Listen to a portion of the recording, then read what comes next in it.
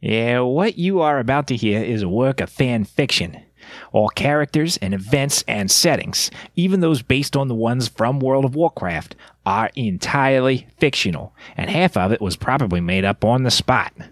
Listening to this production indicates your consent to its terms of service, which we forgot to write down.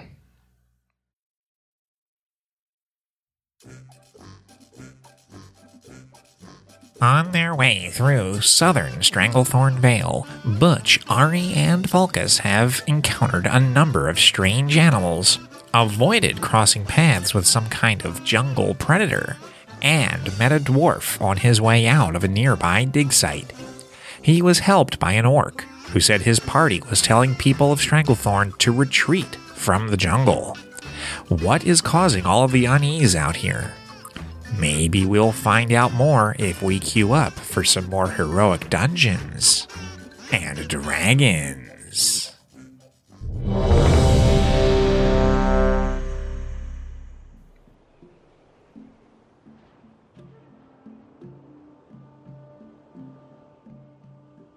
Probably at this point, the majority of the walk is completed. You still have a ways to go yet, though. Eventually, you get to a point where the main trail continues northward. A little bit, it starts to cut a little to the left, but in general is still north. But there's also a large trail that cuts off to the right, through the branches and into the jungle. There are track marks in the earth where maybe at this point it was a little bit muddier or something, and the track marks are very, very visible. You can see the wheel marks from a large cart and two sets of footprints, one larger, one smaller, coming from the path that goes to the right. In that direction, you can hear a very loud, very deep buzzing noise. Very similar to the one that you encountered earlier. And throughout this track right now, I'm assuming what we're looking at is the Explorers League dig site trail. We haven't encountered the the Tauren or the rest of the Explorers League, have we? No, since you saw the orc and the dwarf pulling the cart, you haven't seen any other people. I'm gonna give a look to Ari and Butch. I'm like, we should probably go check out if they're okay. I agree with you. This is definitely where our buddies back there came from, and they said that their buddies were either still here or just left. And yeah, let's be careful about it, but see what we can see. Okay. Is there any particular way that you guys are approaching? Stealthily, carefully, kick in the door and start swinging weapons. Is there a marching order? What's going on? I'm going to mention to Butch, if you guys want to stay on the road here, I'll take the bush and come up around the side and see if I can't. I'll sneak in around the side if you guys want to continue up the road here. I can message you guys with the cantrip message and let you guys know what I see up ahead stealthily. You want us to wait back here? Keep coming up the road, but not too quickly. Okay. In this case, I'll step in front of Ari. Okay. And weapons readied. I am paying close attention to everything I can see. We're walking pretty slowly. And then, Falcus, you do your thing. Okay, cool. So, Falcus, you're bushwhacking? I am. Okay, and you're trying to approach the situation stealthily? I am. Okay, I need you to roll me a stealth check with disadvantage because of the nature of the terrain that you're marching through. The disadvantage roll is a 15. Okay. Perception is 0. Okay, cool. So you are being as careful as you can. You are approaching from off the beaten path into an area where you can hear this, again, very, very loud, droning, buzzing sound. As you peek through the foliage and you look in to the area that you suspect is the Explorers League site, you can see what looks like a dwarvish camp. You are looking into the encampment from the from the southeast. There's this large open space in the jungle that, I mean, there's some trees in it, but like in general, it's more open than the rest of the jungle. But there are some wall-like cliff sides that enclose the space around all sides, except for the area that you approached from and from like the actual roadway. There are some tents and some miscellaneous personal equipment that is set up in the far northwest of the site. And on the far side from you, all the way on the northern side, you can see the opening of a cave in one of the walls. I say walls, like one of the cliff sides that kind of create this space. You can also very clearly see the source of the buzzing. In the center of the clearing, you can see a large Tauren warrior dressed in, you know, like a very traditional Tauren kind of outfit. Like he's wearing armor, but it's a lot of like there's a lot of bone work and there's a lot of feathers and there's a lot of war paint. Like he's dressed to the nines in the style of the Tauren. He's standing in the center of the clearing, surrounded by, first of all, the corpses of 2 dwarves. And what must be probably a dozen of that same flying, buzzing creature that you saw some of earlier on in the day. The bat-sized creature, again, a huge swarm of them flying around this Tauren. He has this big totem pole that he is swinging wildly at these flying creatures. They look to be about the size of like a large bat, but they have these big mosquito faces with this long, pointed nose-like appendage that sticks off of the front of them, and they have these 2 sets of wings that flap quickly the way that bug wings flap, but it makes this loud, droning, buzzing noise. Several of them have a red liquid that drips from the very end of that long mosquito nose, and 2 of them are embedded into one on the neck and one behind the shoulder of the Tauren, who is swinging wildly at them as they swarm him. You can see all of this from your position here on the map that I'm now showing you. And as you look into the center, you should be able to see the Tauren warrior surrounded on all sides. And he looks pretty beat up. He looks like he's been in this fight for a little bit. He looks kind of worn. He looks... his movements seem a little bit sluggish, but he's still in the fight. As you see all of this, it occurs to you that Ari and Butch are still a little further back on the road and have not seen any of this yet. I will point in the direction roughly where I know that Butch is, because Butch was my target, to let him know via message that, quick, Tauren left under attack, giant bugs. Lots of them. And encourage them to run. And I will be ready to loose an arrow in that bunch as soon as DM says go. Wait a minute, you're encouraging us to run towards the Tauren, right? Yes, continue up the road quickly. Yeah, I thought you were saying run away. And I was like, what? And I let Ari know what Falk has told us. And I'm ready to go. Well, I put my great axe down and on my back, and I get out my javelin. Okay. If you guys are approaching, we can do an initiative roll here real quick.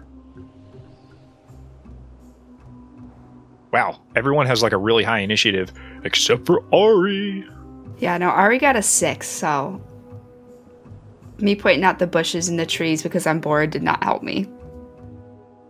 So, what has happened here now is that Ari and Butch are coming in, but Falkus, being closer to the rest of the action, is going to get the drop on these creatures. What would you like to do?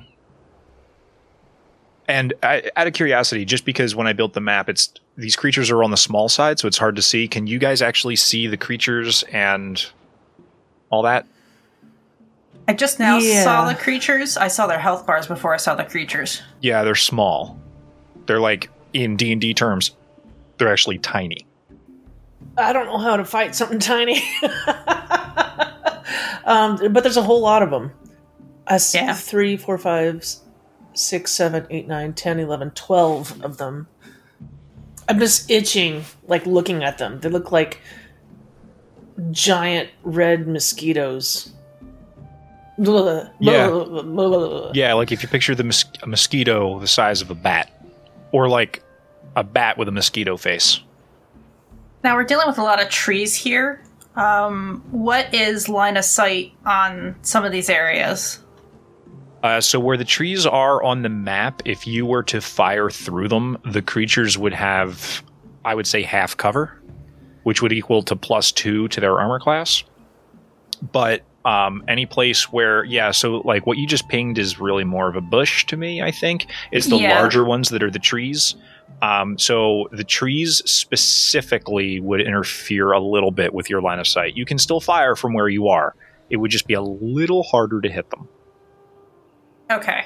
Because, what I'm seeing as a clear line of sight for me, let me just, I'm going to move.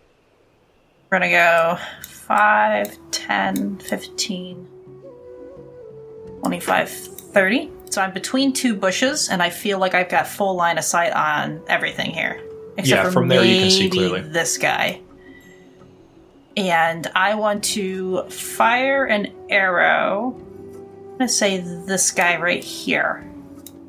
Okay. Does a 13 hit. No, it just misses. You fire off this arrow, and this creature, and just like almost through its beating wings without hitting them. Like it was that close. So that was. Doesn't he have advantage or something because he's surprising? You know what? Considering the situation, yeah. Roll again. Thank you, Butch. I will fire again, and I appreciate that. I've been an 18 this time. There you go. 18 does hit. And I am going to use an ability, finally. And I am going to do an arcane shot and turn that one arrow into a bursting arrow, which means all other creatures within 10 feet of that target takes 2d6 force damage. Really? Yes, I'm going to melt bugs. So first things first, the first bug, which this would have been my target right here, is 10 piercing damage plus 6 sneak attack. So a total of 16 damage to this dude. Okay. And everyone within its 10 feet? Yes, so bursting arrow. Let me see if I can link it. Yeah, let's do it. We're going to do that. Oh, actually... Perhaps you'd like to do one that's more than 10 feet away from the Tauren that we're trying to... It's an AoE, so immediately after the arrow hits a target... No, and that's 10 feet to me is this square, this square, this square, and this square. Not the Tauren. I was well aware of which one I picked for this.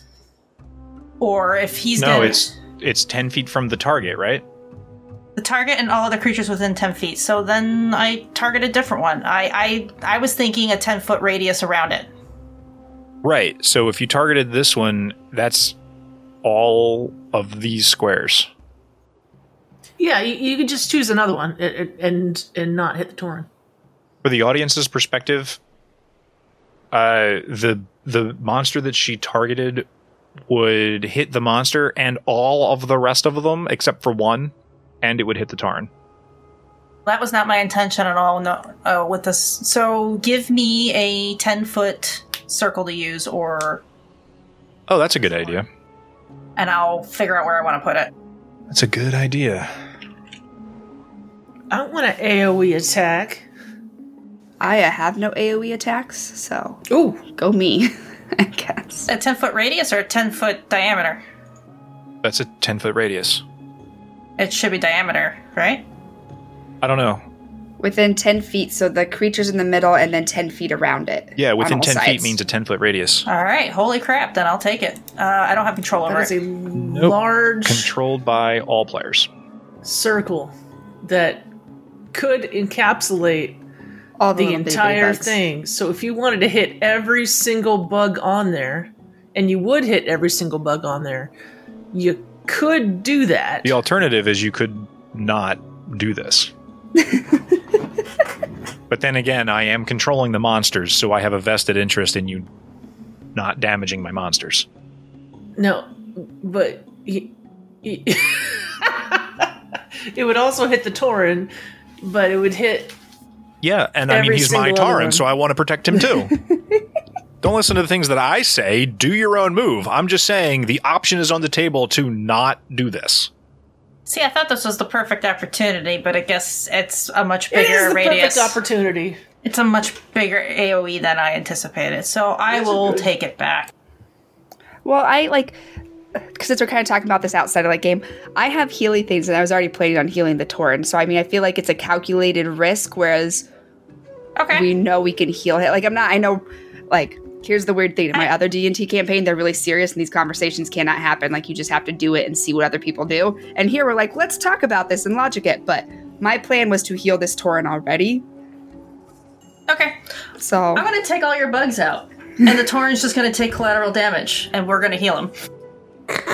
All right, so I'm going to make a folder in the journal for Roll20. Spell effects.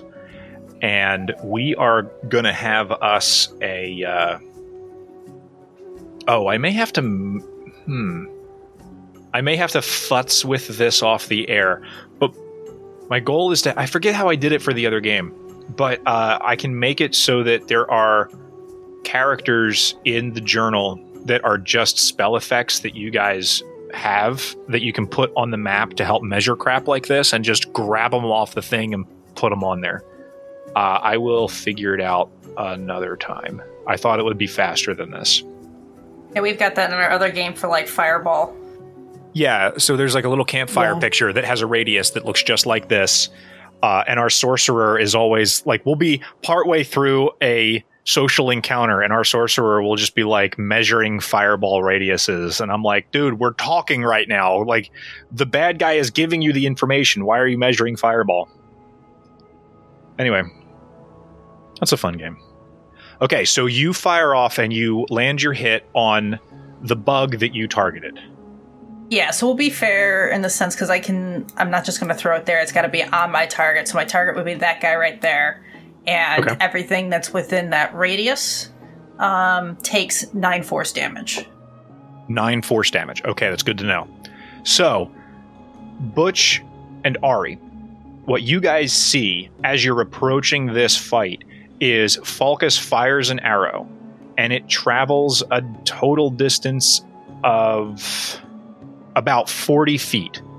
And at about the 20 or 25 foot mark, what is the magical glow on an arrow that is thusly imbued with power? The fact that this is a bursting arrow, it's yellow. Okay, so I can just for grins. It's not going to actually mean anything, but let's change the aura to yellow. Oh, isn't that nice? So the arrow pierces into the body of this flying insect bat thing. What does the burst look like? Is it a magical burst? Is it a whole bunch of little arrows that fly in all directions? Describe the effect. I'm going to say it's a magical burst. So as soon as it hits it, it like glows, like a ball glows, and it shoots out in like all different kinds of directions, just like a firework. It just shoots out like a firework with these kind of projectiles coming off of that creature into everything within that range. Like I said, like a fireworks shell. Okay. You guys see this flash of light with all of the little fireworks shell lines that fly off of it. And then, like it's raining bats, this one dies, this one dies, this one dies, this one dies, this one dies, this one dies, this one dies, this one dies, this one dies, and this one dies. Wow. Boom! A whole bunch of big floating, flapping insect bat things, including the two that were stuck to the Tauren. Like there's still one kind of dangling dead now off of his neck. The other one fell off of his back. He gets hit with the force damage, and it sort of rings his bell a little bit. You can kind of see that he's like, "Whoa! I just got hit by something." He looks over and he sees that you're standing there in the woods, like bow still up. Do you do anything else on your turn? Nope. Just give him a little nod of, I got your back, buddy. Okay. Butch, you're up. You are about 30 feet south of the Tauren, about 25 feet south of the nearest bug creature. And you are, I think, javelin out, right? I'm going to use my javelin to, take just one of these creatures. And I'm going to roll a 19. A 19 would hit. 6 piercing. 6 is enough to kill this thing. It stabs through it. It falls. It's now like a javelin sticking out of the ground at an angle with a large, like, blood splatter of a bat mosquito at the very tip of it dug into the ground just a little bit. All right. I will admit, as we get close to the end of this combat encounter, that I didn't expect the bursting arrow.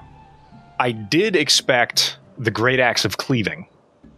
That was kind of what I was building this around, but this is still exciting. This is still exciting. The Tauren, who looks damaged, but still, like, is in the fight, turns and swings his great big old maul. His huge... It's not really a maul. It's much more of a giant totem pole. Very Warcraft 3 style. And he looks like he's stepping into the attack in such a way that he's putting everything he has into offense and is ignoring defense completely. Because he had everything he had into his swing and was not paying attention whatsoever in defending himself, he does hit with a natural 20 and slams this last bat bug creature so hard that its corpse goes flying across the jungle. Falcus, I need you to make a dexterity saving throw, please. It's a low DC. I just need you to be... 25? Okay. You do the thing that happens in anime where the really, really powerful creature has something shot at them and they just kind of like they sidestep just enough that it misses, but they knew that it was just enough. Like, they knew that if they just take a step to the left, it would be enough. And you just behind you, you hear the blood splatter. And, like, you turn around and along the cliff wall is, like, a 4-foot streak of blood where this thing went and splattered. Ari, I'm sorry that you didn't get a turn. Maybe next fight. I promise. I'm just here to look pretty, and I think I'm nailing it, so we're good. Yeah, you're totally crushing it. Crushing it. Slaying it, knocking them dead. All right. Nail file out, just checking. Is like, is it my turn? Okay, cool. Okay, so let's go up to this Tauren and see if he's okay. So as you approach the Tauren, he looks tired and a little haggard, but he's still on his feet. The dwarves that he's standing over, the corpses of the two dwarves, they look emaciated is the wrong word. They look like they used to be big and suddenly got sucked dry. Like, considering your experience with these you saw the two of them were trying to suck the Tarn's blood, and you heard the blood-sucking noises from the forest, and you saw their big mosquito faces. It's easy to put together that these two dwarves died of blood loss, but like extreme blood loss over the course of like a moment. They're pale. Their skin is wrinkly, like they've been deflated. The Tarn is breathing heavily. He looks up to you and says, "Well, I wasn't expecting an explosion. That was helpful." Sorry Thank about you. that. It was a little bit of splash damage there for you. Listen, situation as it was, I think I'll be okay. How are you? Who are you? Why are you? Friend Torin, first of all, how are you? You look kind of beat up. Is there something we can do for you? I mean, I feel a little off, I'm not gonna lie, but hopefully I'll be able to shake it off. Well, We encountered one of the dwarves heading north or heading south towards Booty Bay. I believe your friend York was with them too. Told us you were not too far behind them, but when we didn't see you on the road, we knew we had to come down here and see what your holdup was, just to make sure you were all right. As a fellow adventurer, that's just yes, the thing to do. Yeah, we passed Toldrin and Drock, and they told us that y'all were bugging out, as it were, and that you were probably going to be heading north. They told us what was going on. I guess it depends on the situation. We may end up heading north to rendezvous with our blood elf and our Zandalari, but I'm honestly hoping that they make their way south instead, because it's not my goal to return to those jungles. I was here to help these men finish breaking their camp, and then those creatures attacked. Unfortunately, I think there's very little that we can do for these, but there still is one more. He went into the caves to get the rest of their equipment that they had left in their excavation site. I haven't seen him since the attack started. We may still be able to come out of here with at least half of their crew intact. You wouldn't happen to have any method of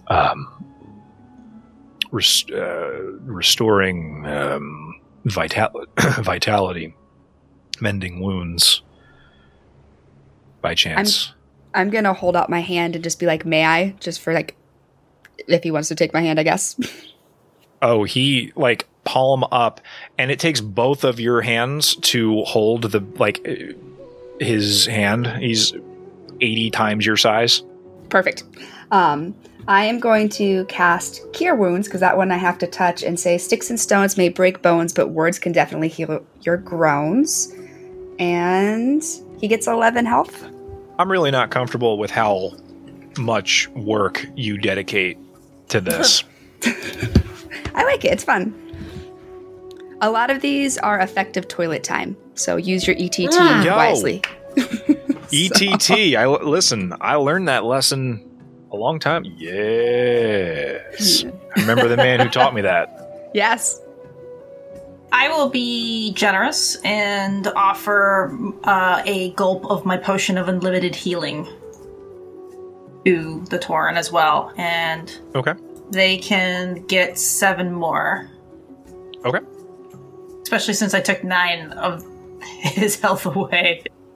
That's a good point.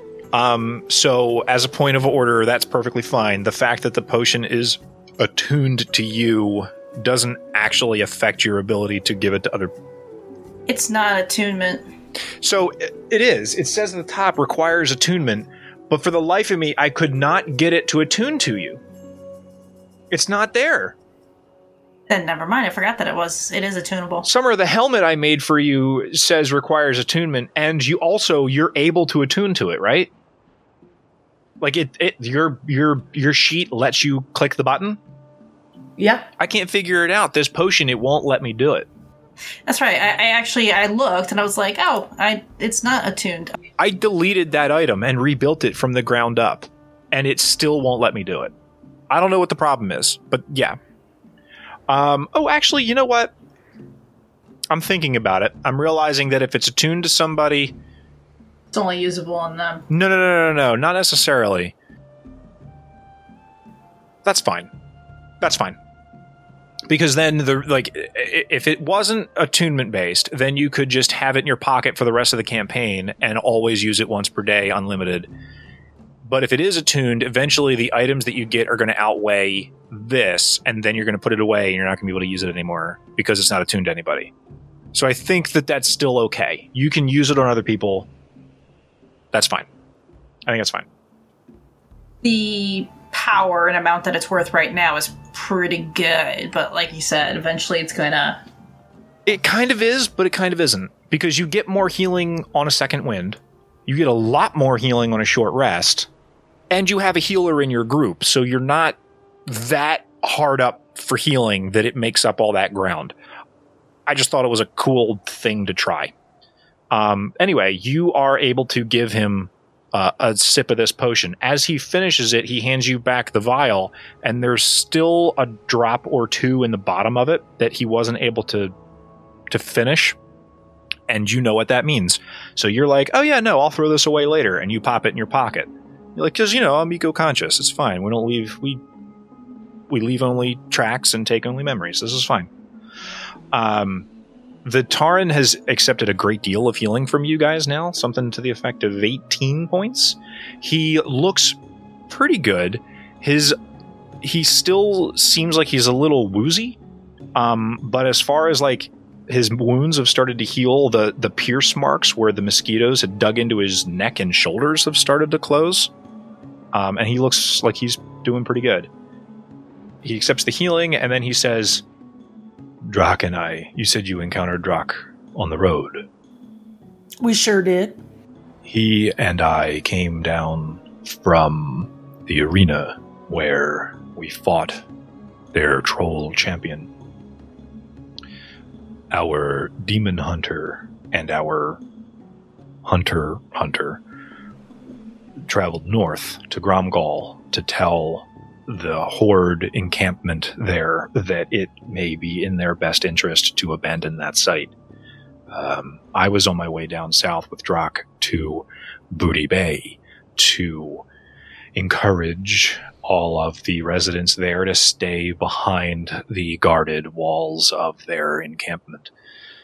When we found this place, I do not feel that I've done quite enough to stop these dwarves from meeting an untimely end in the jungle, but there is still one more in the cave system, and I plan on finding him and bringing him to Booty Bay as agreed. What are you people doing in the jungle? I must warn you that the situation has become very dire. I feel that it is my responsibility to tell you in thanks for your help to leave immediately. Well, my name is Butch, and this lovely lady, we call her Ari. And the person with the exploding arrows, apparently, that he never told us about, this is Falkus. And to be honest, we're making our way up to the Garabashi Arena to, see what's going on there. But after talking to your friends, figuring out that there's something wrong with the arena, according to Drak. But and let's be clear, you did save at least one other dwarf, and he's walking right now with Drak. So all is not lost. and we can see that there's something wrong with forest. Everything's turning all red. And all the animals, big and small, seem to want, there's very aggressive. Something's wrong here. And I wouldn't mind putting a stop to it once and for all. That is quite the noble intent. I worry that your party, as powerful as it is with your exploding arrows, may not be up to the challenge. But I hope that if that's the direction that you go, that you are successful, because I agree with you, there is something unnatural tainting these lands. There is something, the Earth Mother cries out in anguish. There is something has happened here. Our hunter in particular was concerned about something that he encountered or felt or saw in the arena, that he felt the need immediately to take action. Your friend mentioned that, Drock. Did your hunter mention why he felt uneasy or anything more? I understand he's a troll and you guys were dealing with trolls, but I didn't know if he gave you guys anything or just sent you guys down to warn others. We were entering the arena on the invitation of the trolls to come and fight and win glory and weapons and power. When we arrived, there were trolls in abundance. They ushered us into the arena. The four of us were set to fight, and then their priest, their shaman, their spiritual leader, whatever he was, comes out and stands at the top of the Colosseum, surrounded on all sides by these large trolls, and he brandishes this staff or spear or something, had this large red crystalline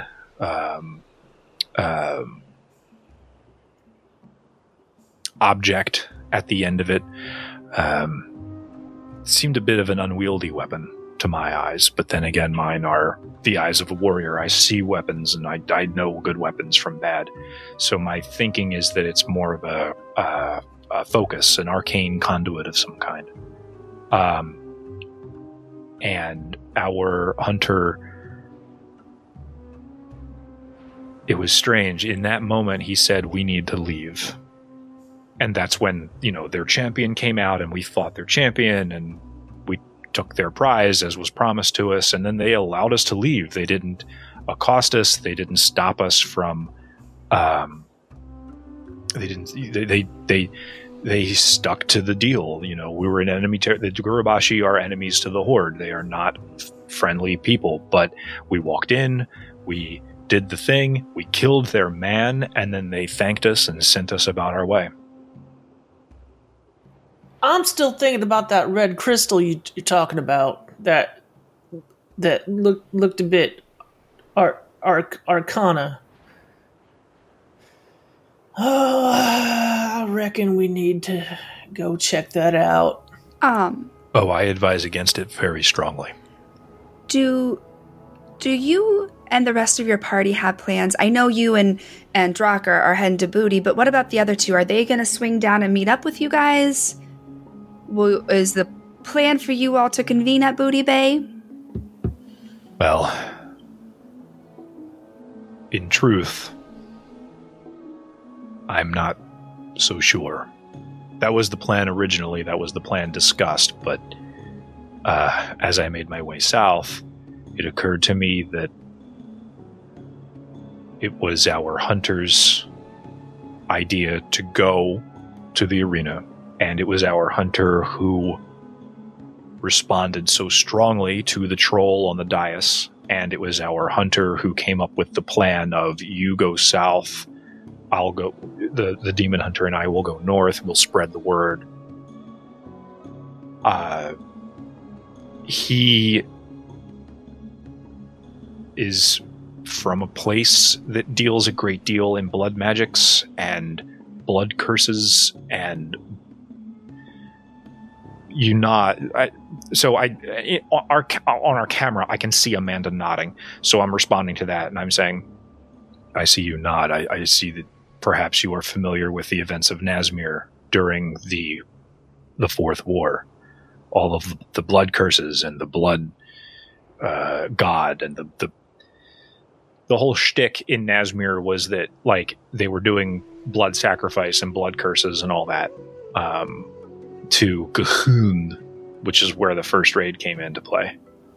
I was not even thinking that. I was thinking we just killed some guy looking for blood shards, and I think this is all connected. But that works too. We'll go with that's why I was nodding.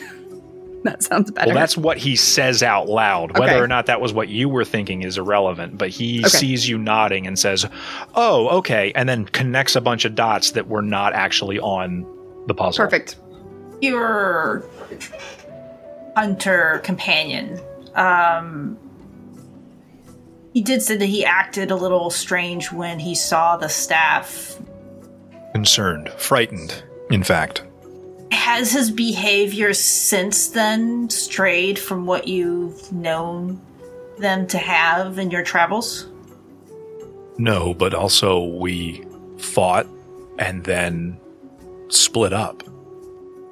I'm just wondering if maybe he split you guys up on purpose. I admit to being a bit of a suspicious mind when it comes to the people that I ally myself with. The Tauren have been betrayed by the Horde in the past. They have been we advocated for the inclusion of the Forsaken into the Horde after the orcs and the trolls of the Darkspear tribe were kind enough to help us with our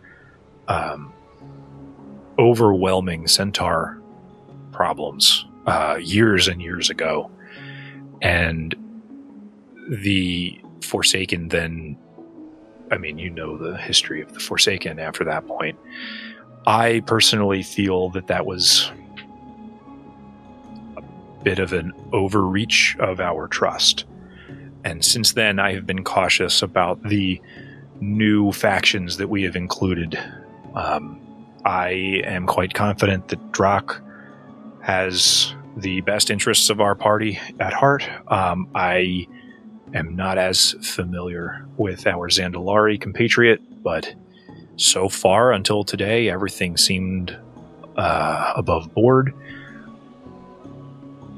I'm nervous about his lack of forthcoming information. It was more of an insistence of, these are the steps we must take. Now let's go do it. And then he left. Is it your intention to save this dwarf in the cave? Yes. Oh my goodness. I'm Okay. standing here running my mouth. I must move. Whatever you people do is wonderful, but I need to leave.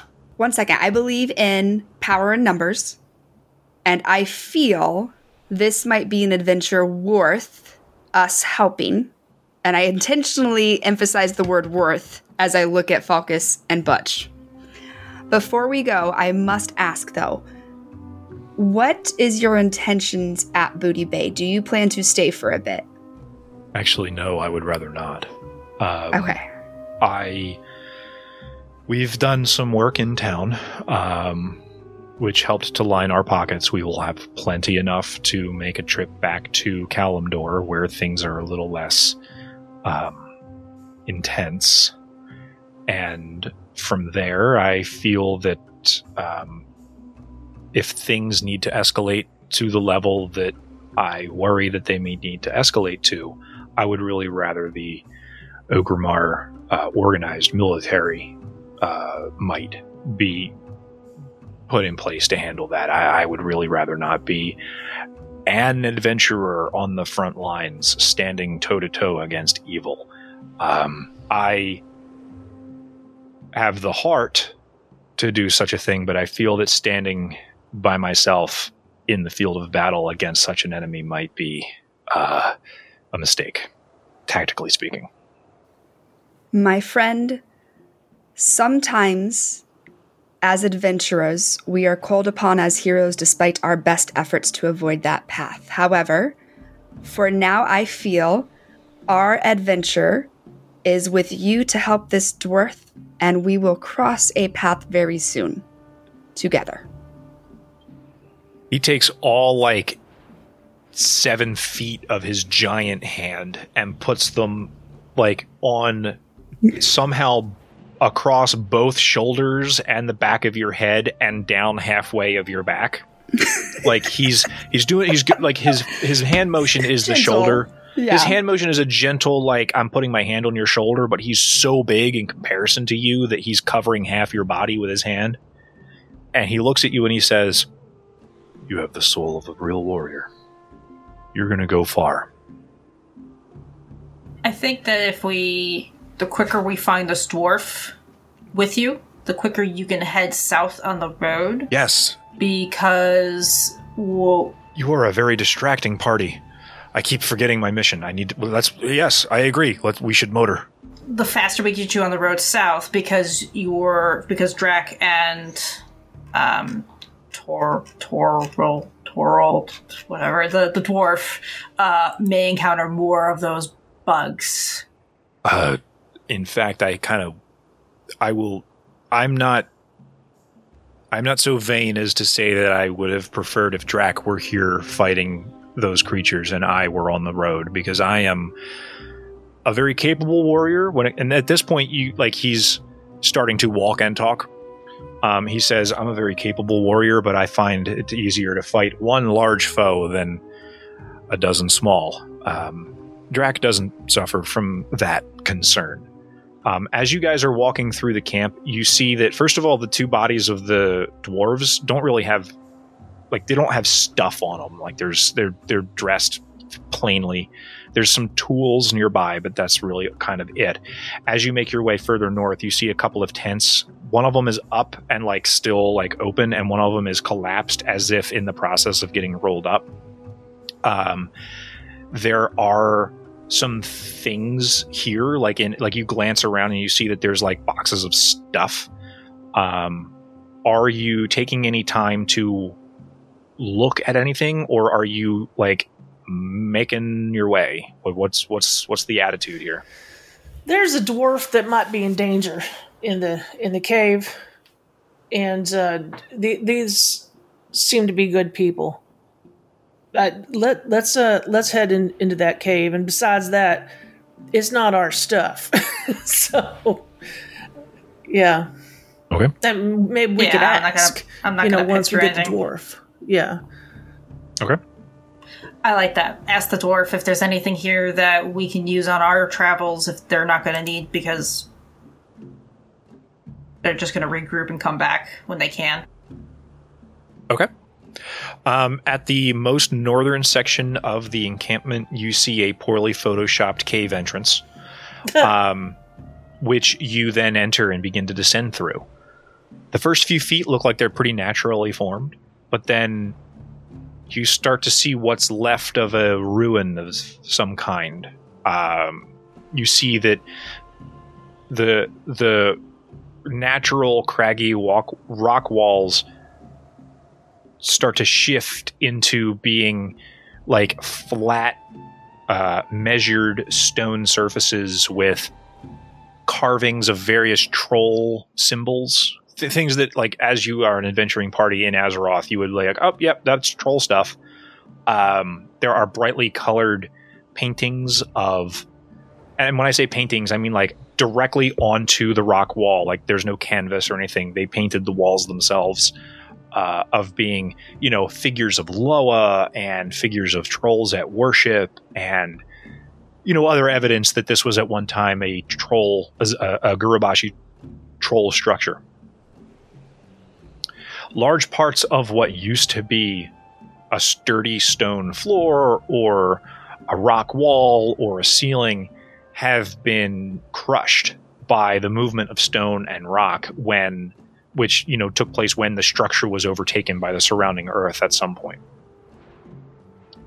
It's not long before you enter into a large underground cavern that was, again, clearly part of the same troll structure at some point, but was then buried. You see that there are sharp breaks in the stone walls. They're so sharp that they almost look fresh, where the earth had encroached on where the walls or the columns were built. There are crumbled rocks everywhere. In the middle of the chamber, at the top of the ceiling, which is probably, 30 feet high or so, like it's a large space, about 30 feet from floor to ceiling, you see that there is one large stalactite that's hanging down from the ceiling, and directly below it, almost as if the stalactite is pointing at it, is one brown leather boot.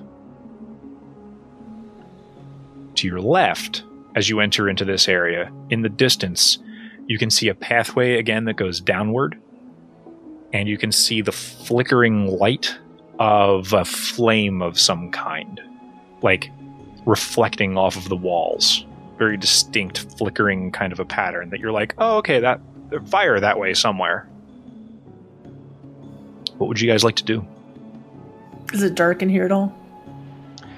Yeah, it's, other than the flickering light in the distance, it's pretty dim. Okay, I'm gonna get out my drift globe and say, hey, little buddy. And say, let there be light. Okay. Light doesn't fill the room because the regular light version of the drift globe is equivalent to a torch, but you do see that it is good. Every time you say that, I'm gonna listen. I don't know much about Genesis, but I know that line, so I'm gonna hit you with it. This drift globe of mine, I'm gonna let it shine. That's not a Genesis song. So, and I'm gonna, just kind of set it off to the side, because remember, it'll float and follow me around. Mm-hmm. And I have dark vision. Well, now we can all see. So I guess I don't think the Tauren would have dark vision, but and I sure don't. You described this. We can't really call it a cave, a tunnel, I suppose, hallway, right? Even, it looks like it used to be the inside of a building of some kind. There's walls, there's like clearly a ceiling, there's artwork, but it looks like these are ruins that are here that have been since covered. Some sort of stone-carved troll structure that has been sort of engulfed by the earth. There are paintings on the walls that are, now that the drift globe is hitting them with light, there's a lot of bright colors to it. There's a lot of fine detail to it. It all looks very, very nice. Okay. So we just... we see all this, and we see something that looks like it might be some kind of fire. Anyway, that kind of color. Some kind of light. Yeah. Let's walk towards the light. Yeah, I wanna pick up the boot, because I'm assuming the dwarf lost it in his trip deeper into this cave. Okay. Is there a foot in the boot? No, there's not a foot in the boot.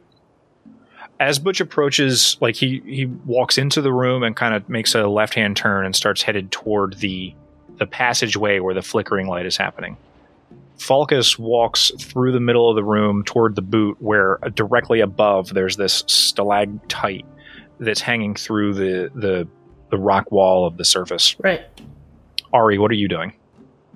Where's our Tauren friend in all this? So I have Butch kind of going off to the right towards the light. I have Falcus going towards the boot. Where's our Tauren friend in all this? Because I feel like I'm going to be still kind of towards him a little bit. From the way that Butch and Falcus described what they were doing, I'm going to say that they moved forward into the room away from you guys, and the two of you are still entering into the room. So that's where I am. I'm just kind of still entering and assessing things because there's still going to be a light adjustment even with the blue glowy ball. There's going to be a light adjustment. And so I'm still kind of next to our Tauren friend, not in a suspicious way. Like I don't trust him. I believe him. I think he's telling the truth. He's pure of heart.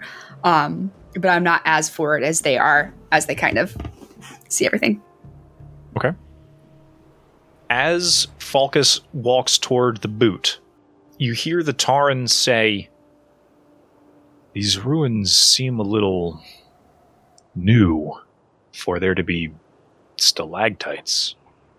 And as soon as he finishes that sentence and Falcus is reaching toward the boot,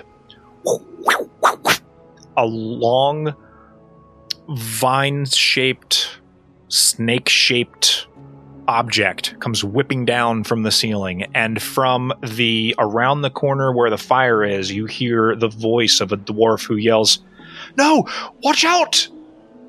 And you are under attack from some kind of stone creature on the surface of this. Like, you look up just in time to see this, like an Indiana Jones whip, you know, like where it's like trying to grab at you from the stalactite itself, which is like directly overhead. There's this long coiled appendage that has come out and is trying to grab against you. I am going to need for you guys to roll initiative. He's upside down like that to depict that. I'm showing everybody the map now. Keep in mind that the crystalline like structure of this place is because I stole this map from the internet, as I am wont to do. The actual layout is the path that you came from is to the left. The path that Butch is going is to the north, and there are no other passageways out of this chamber. Let's roll initiative for the stalactite monster and for the warrior. It's a stalactite. It's a rock hanging from the ceiling, and it's got tentacles. I mean, to each their own. Rock monster. Yeah, don't shame. We've all got our thing.